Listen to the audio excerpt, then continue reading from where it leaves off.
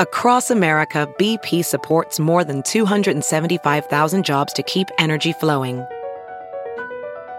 Jobs like updating turbines at one of our Indiana wind farms and producing more oil and gas with fewer operational emissions in the Gulf of Mexico. It's and, not or. See what doing both means for energy nationwide at bp.com/investing in America.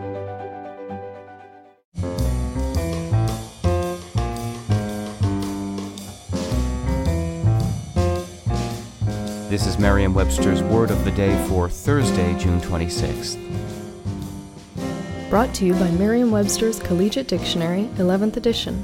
Available from your favorite bookstore or online at www.merriam-webster.com.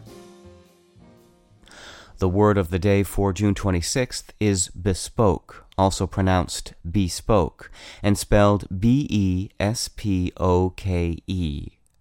Bespoke is an adjective that means custom-made, or dealing in or producing custom-made articles. Here's the word used in a sentence.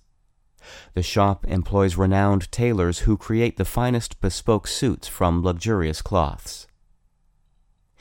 In the English language of yore, the verb bespeak had various meanings, including to speak, to accuse, and to complain.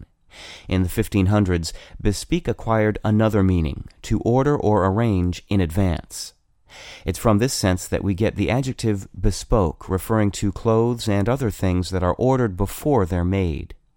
You are most likely to encounter this adjective in British contexts, such as the recent Reuters news story about a young pig in northern England who was fitted with bespoke miniature footwear, that is, custom-made Wellington boots, to help it overcome a phobia of mud.